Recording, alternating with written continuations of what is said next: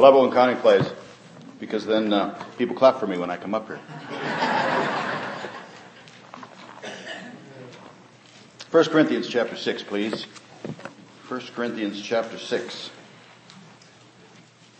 We'll continue this morning in our study in the book of 1 Corinthians, entitled Stay the Course.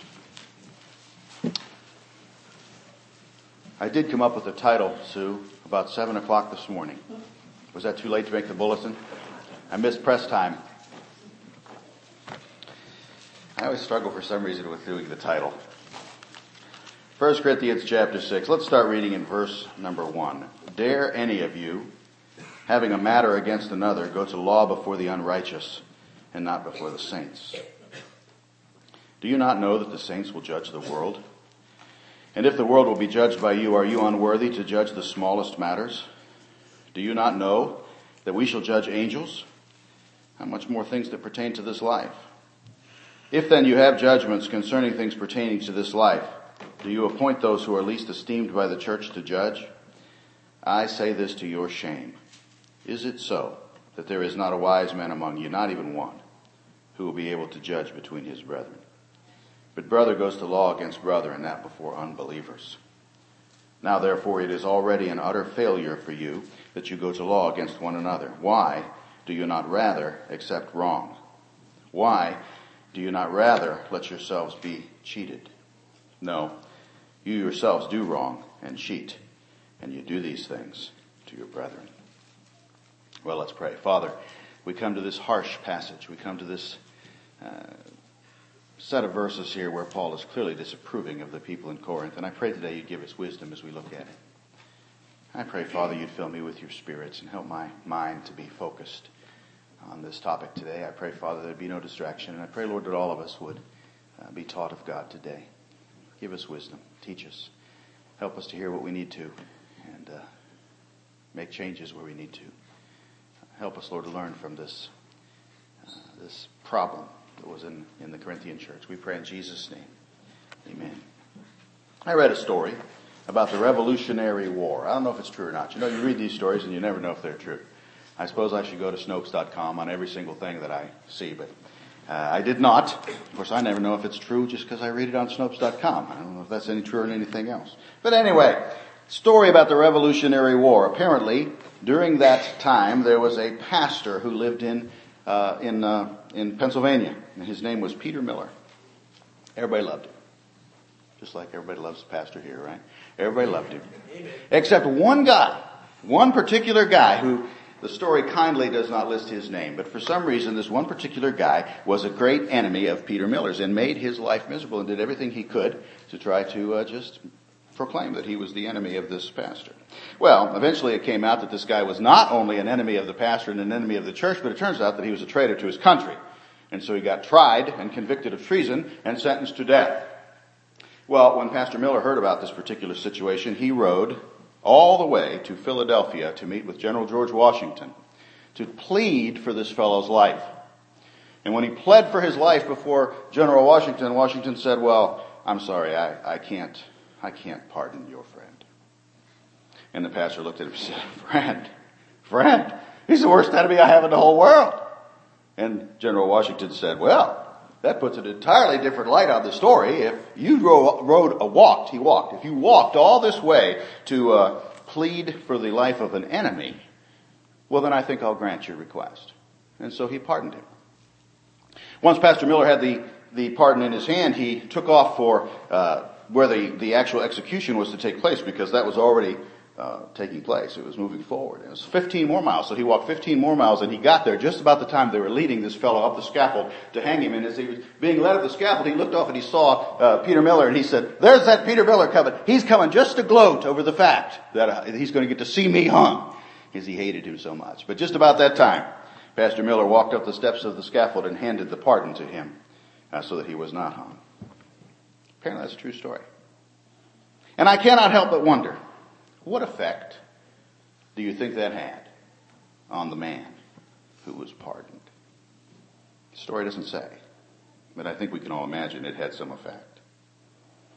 In chapter 6 of 1 Corinthians, we come to an important truth.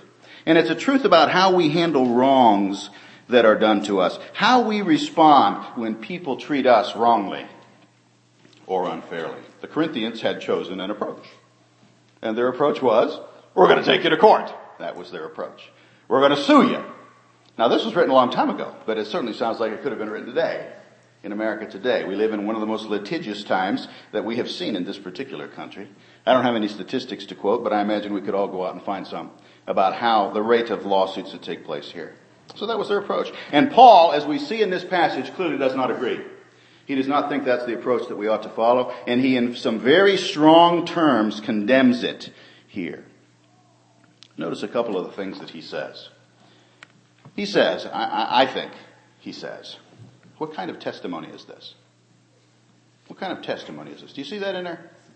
What kind of testimony? He starts out with another one of his incredulous statements. They're all through the book of 1 Corinthians. It makes you want to laugh when you come to one. But he says, dare any of you, having a matter against another, go to law before the unrighteous and not before the saints. I think we would not do any harm to the text. I think we could paraphrase that as, how dare you? I think that's what he's saying right there. He's incredulous that they would even think of doing such a thing. He couldn't be much clearer, much more pointed in his approach than he is in these 8 verses here. He plainly is telling them Christians ought not to be taking each other to court over trivial matters. Look at the things he says. Verse number 1, he does say, how dare you there? I think that's what he's saying. Verse number 5, he says, I say this to your shame. That's pretty pointed. Also in verse number 5, he says, how can it be? Actually, he says, is it so? But I'm paraphrasing it. How can this be? How can it be? Verse number 7, he says, it is an utter failure for you. That's pretty clear. In verse number 8, you yourselves do wrong and cheat, and you do these things to your brethren, exclamation point. Did you notice the exclamation point there? At least it's there in my Bible. So Paul is not happy that such a thing is occurring. He is not in agreement with it at all, and he issues strong words condemning it here. Now, if you're new to Friendship Bible Church, I want to take this opportunity to encourage you about something. I want to encourage you to go out and look at the various websites that we have. We have a website that is our primary one that Sister Sue does a wonderful job of maintaining now. And that's just www.friendshipbiblechurch.org. And you can go out there and you can find all kinds of information. There's also a blog that we have where we post various happenings and things like that. And there's a mobile app that we have that you can go if you have a smartphone, things like that. But I mention it because our Constitution and bylaws are up there. And if you haven't seen them, you ought to. Especially if you're thinking about our church. You ought to go take a look at those things. And in our Constitution and bylaws, interestingly, there is this statement. In our statement of faith, which is contained therein. It says, we believe that Christians are prohibited from bringing civil lawsuits against other Christians or the church to resolve personal disputes. And of course, the reason we put that in there is because of this very passage. And it's interesting, isn't it, the words that are used. We said, we believe that Christians are prohibited from bringing civil lawsuits against other Christians or the church to resolve personal disputes. And I think that's key that we understand there. I don't think Paul is saying here in this passage that it is wrong for us to use the legal system ever. I don't think Paul is saying here that it is wrong in a criminal situation. That's not even discussed here. Matter of fact, the word that is used there, dare any of you having a matter against another, seems to refer to something trivial. Seems to refer to something civil. Silly little things they just weren't getting along about. So I don't want to go too far with this and say that we should never go to court as believers. I don't think that's what the Bible teaches here. But I do believe the point Paul is making is Christians ought not to be taking every little dispute before the courts of the world. And I think that phrase, the courts of the world, really does get to one of Paul's major concerns. What kind of testimony is this? I think he's reminding the Corinthians, that that's what it's about. It's a matter of your testimony. Your testimony before the world. Twice he says it. In verse number 1, he uses that phrase, before the unrighteous. You see that there? Verse number 6, he uses the phrase, that before unbelievers. And again, I can't help noticing the exclamation point there. One person, Warren Wiersbe, in his commentary on this passage, said the church at Corinth was rapidly losing its testimony in the city. Not only did the unsaved know about the immorality that was going on in the assembly, but they were also aware of the lawsuits involving members of the church. We learned about that immorality last week, did we not? Chapter 5, gross immorality taking place in the church, which not only were they tolerating, they're actually celebrating. And certainly there's no doubt in our mind, is there, that that being known in the community was damaging to the testimony of that local church. But Paul goes on here and he says, you know what? You don't have to just have immorality in the church to have a damaged testimony. Christians bickering amongst themselves can do that just fine. And that's what was happening here. Before the unrighteous, before the unbelievers, he says. One man said it'd be better to be cheated and wronged than to bring the name of the Lord Jesus into disrepute. I read a story. It was written in a book by a fellow by the name of Leonard Sweet. And let me just read it to you because it highlights this. It talks about this very thing. He says this. He said, Tom Wiles served a stint as university chaplain at Grand Canyon University in Arizona, Phoenix, Arizona. A few years ago, he picked me up at the Phoenix airport in his new Ford pickup and whisked me away to keynote a leadership conference at the university. Since I was still mourning the trade-in of my Dodge truck, we immediately bonded, sharing truck stories and laughing at the bumper sticker truism, nothing is more beautiful than a man and his truck. Amen.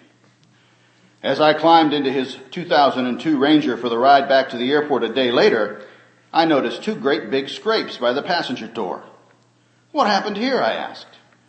Oh, my neighbor's basketball post fell and left those dents and white scars, Tom replied with a downcast voice. You're kidding. How awful, I commiserated. This truck is so new I can still smell it.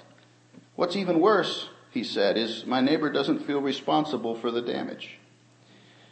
Rising to my newfound friend's defense, I said, did you contact your insurance company? How are you going to get him to pay for it? Tom replied, this has been a real spiritual journey for me. After a lot of soul searching and discussions with my wife about hiring an attorney, it came down to this. I can either be in the right or I can be in a relationship with my neighbor. Since my neighbor will probably be with me longer than this truck, I decided I'd rather be in a relationship than be right. Besides, trucks are meant to be banged up. So I got mine initiated into the real world a bit earlier than I expected.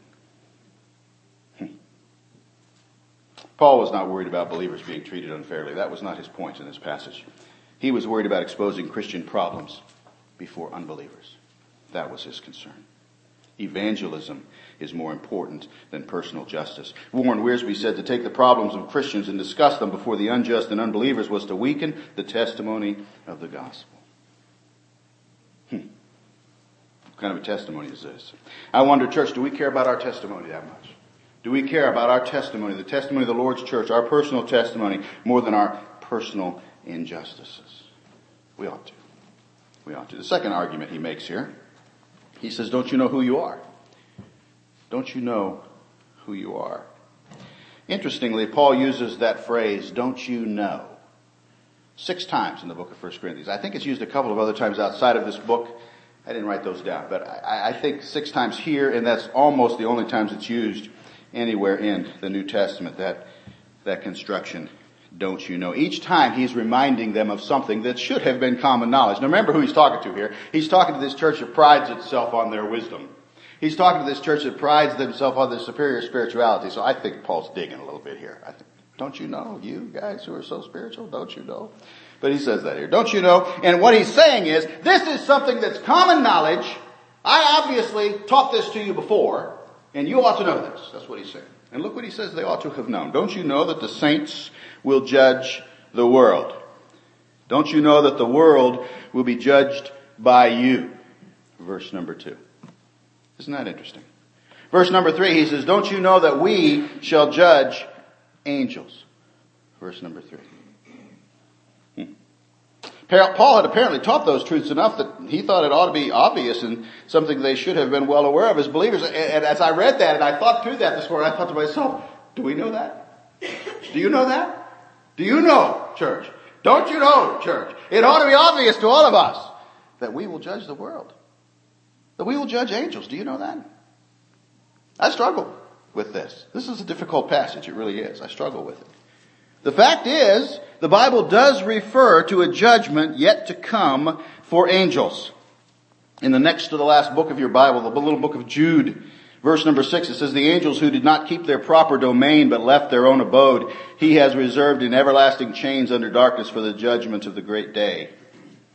In 2 Peter chapter 2 and verse 4, we read, if God did not spare the angels who sinned, but cast them down to hell and delivered them into chains of darkness to be reserved for judgment. And so the Bible does indicate there's a judgment for angels. And the Bible also indicates that saints, the saved, are somehow going to participate in that judgment as well as the judgment of the world. Daniel chapter 7 and verse 22, until the Ancient of Days came, and a judgment was made in favor of the saints of the Most High, and the time came for the saints to possess the kingdom. Matthew chapter 19, Jesus said to them, assuredly I say to you in the resurrection, or in the regeneration, when the Son of Man sits on the throne of his glory, you who have followed me will also sit on 12 thrones, judging the 12 tribes of Israel. Luke chapter 22 and verse 30, that you may eat and drink at my table in my kingdom and sit on thrones judging the 12 tribes of Israel. Those two verses seem to be specifically spoken to the apostles and specifically about the apostles. But then Revelation 3:21 says, to him who overcomes I will grant to sit with me on my throne, as I also overcame and sat down with my Father on his throne. And so, I don't have all the answers on this. There's an awful lot of questions, maybe more questions come out of it than answers. But the fact is, there's something there about saints are going to judge the world. And saints are going to judge angels. In spite of the questions all this brings to mind, they do tell us one thing clearly.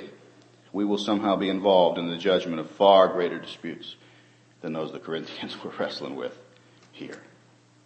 And I think that was Paul's point.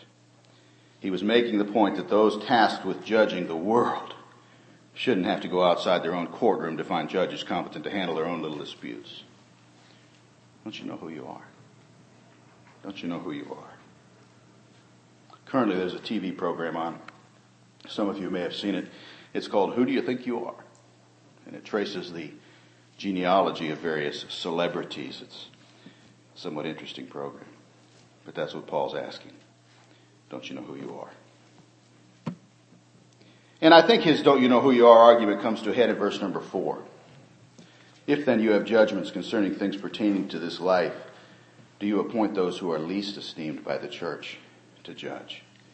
I think what he's basically saying there, and that's a hard verse, but I think what he's basically saying there is the least qualified believer is better equipped than the most qualified unbeliever to judge issues between church members. Warren Wiersbe says, this is a difficult verse to translate. He's talking about verse 4. As suggested by the widely varying English renderings, and probably some of you are holding the NIV or some other translation that takes a completely different approach with that verse. But the basic meaning is clear. When Christians have earthly quarrels and disputes among themselves, it is inconceivable that they would turn to those least qualified, unbelievers, to resolve the matter. The most legally untrained believer who knows the Word of God and is obedient to the Spirit is far more competent to settle disagreements between believers than the most experienced unbeliever, void of God's truth and Spirit. So don't you know who you are? And then finally, his third argument is this. You can win a battle, but still lose the war. You can win a battle, but still lose the war. Look at verse number 7. Now therefore it is already an utter failure for you that you go to law against one another. The first half of that verse is interesting. It is an utter failure for you. Notice he doesn't call it a sin. That's not the word sin. He could have called it a sin. He could have said that. He didn't. He didn't say it was a sin. He said it's a failure. And what I think what he's saying is this. Whether you win in the secular courts or not, you've lost. Whether you succeed in your claims against fellow believers or not, you've failed. Billie Holiday was a jazz singer. Some of you might be fans of Billie Holiday. I don't know. Back in the early 20th century, one time she said this.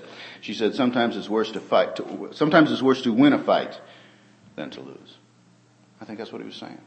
You might win in court, but you're really losing. You might succeed in court, but you're really failing. You see, Jesus told us how we're supposed to live. Jesus said we should forgive our brothers who trespass against us. Didn't he say that? Isn't that how he taught us to pray? In the Lord's Prayer. In Matthew chapter 5, he said, you have heard that it was said an eye for an eye and a tooth for a tooth, but I tell you not to resist an evil person. Whoever slaps you on your right cheek, turn the other to him also. If anyone wants to sue you and take away your tunic, let him have your cloak also. And whoever compels you to go 1 mile, go with him 2. Give to him who asks you, and from him who wants to borrow from you, do not turn away. And so I think Paul was reminding them, you know, you might win in court, but you're losing because you're failing at obeying the commands that Jesus has given to us. You might win the battle, but you're losing the war. And so there's three different arguments that Paul pulls out of here. That maybe you might see some more, but three different things that he says that basically condemn this apparently commonplace practice in Corinth of taking believers to court over trivial matters. He said such a practice marred their testimony. He said it made a mockery of the fact that these were believers indwelt by the Holy Spirit of God and more than competent to handle their own affairs. And he also said it resulted in, even though it appeared to result in victory, it was because it was disobedience to Christ's teachings, it was truly a failure and a loss, a defeat. And that brings us to what I think are the strongest of Paul's arguments here. And they're in verse number 7. And with this we'll be done.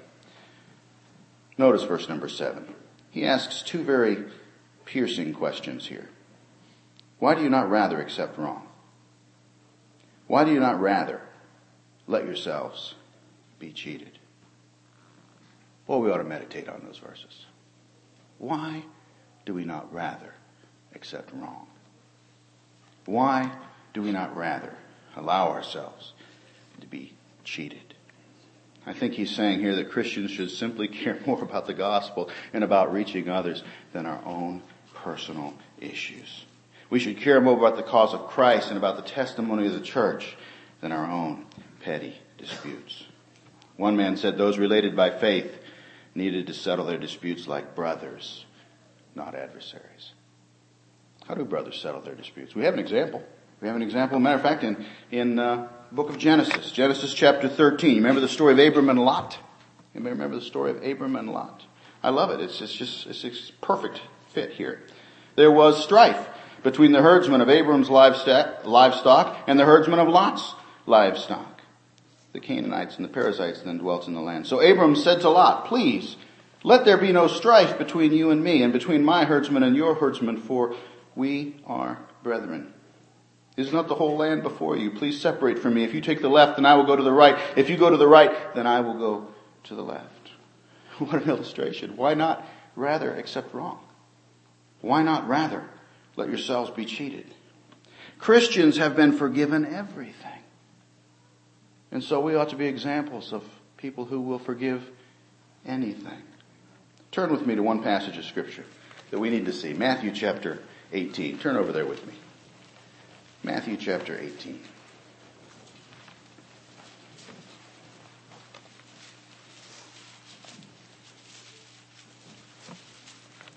Matthew 18, and let's read verses 21 down through 35. Then Peter came to him and said, Lord, how often shall my brother sin against me and I forgive him? Up to 7 times? Jesus said to him, I do not say to you up to 7 times, but up to 70 times 7. Therefore the kingdom of heaven is like a certain king who wanted to settle accounts with his servants. And when he had begun to settle accounts, one was brought to him who owed him 10,000 talents. But as he was not able to pay, his master commanded that he be sold with his wife and children and all that he had, and that payment be made. The servant therefore fell down before him, saying, Master, have patience with me, and I will pay you all. Then the master of that servant was moved with compassion, released him, and forgave him the debt. But that servant went out and found one of his fellow servants who owed him 100 denarii. And he laid hands on him and took him by the throat, saying, Pay me what you owe. So his fellow servant fell down at his feet and begged him, saying, Have patience with me, and I will pay you all. And he would not, but went and threw him into prison till he should pay the debt.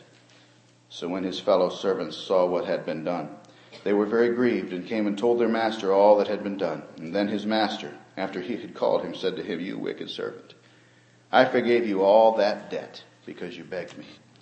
Should you not also have compassion on your fellow servant, just as I had pity on you? And his master was angry and delivered him to the torturers until he should pay all that was due to him. So my heavenly Father also will do to each of you, if each of you from his heart does not forgive his brother his trespasses. Why do we not rather accept wrong?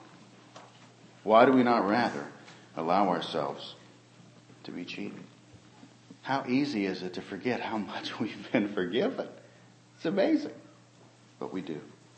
I read a story about Moravian missionaries who went to the Eskimos, and when they were talking with the Eskimos and trying to discuss the concepts of the Bible, they came to the word forgiveness, and they found out that the Eskimos had no word for forgiveness. And so they had to make one. They compounded a bunch of other words together. And here's the word they came up with. Pardon my pronunciation. Here's the word they came up with. It's something like Isu Magi Jujung Nei Nurmik. There's 24 letters in that word. Isu Magi Jujung Nei Nurmik. Something like that. But you know what it is? It is a combination of a bunch of words that they tried to get the concept of forgiveness in, and here's what it means. It means not being able to think about it anymore. That's a pretty good picture of forgiveness. Not being able to think about it anymore. Why do we not rather accept wrong? Why do we not rather allow ourselves to be cheated? I think that's the main point Paul is trying to make in this passage of Scripture. One more story. During the Korean War, I read a story about a South Korean Christian. He was a civilian. He wasn't involved in the war, but he was a Christian. And they decided that they were going to kill him. The communists arrested him and ordered him shot. But when they were preparing to shoot him, the young communist leader who was to carry out that sentence discovered somehow, I don't know how, that this Christian was involved with an orphanage and took care of young kids. And so the guy didn't want to kill him. So he said, fine, I'll kill your son instead. And so he took his 19-year-old son and shot him right before the eyes of this Christian man. Well, of course, later the fortunes of war changed and things were different. And eventually the United Nations forces came in and took over and captured that young communist leader and sentenced him to death. Until that Christian, whose boy he had shot, came along and pleaded for his life and said, give him to me. I'll take him. He was young. He didn't know what he was doing. He was just operating under orders. And so the story says the United Nations forces granted the request. The father took the murder of the boy into his own home and cared for him. And today, that young communist leader who shot that man's son is a Christian pastor. And I wonder, how many lives have been saved? How many souls have been saved by Christians, such as that South Korean believer, truly living their faith to the point of personal inconvenience and even personal loss? How many people are in heaven today and will be in heaven when we get there because of that? And I wonder how many others will be in hell because what they see in Christians is just the opposite. Bickering, fighting, taking each other to court over silly little things. One man said, one of the greatest tests of the degree of a person's transformation into the likeness of Christ is his reaction to the one who does evil to him. It's all through the Bible, shot through its pages.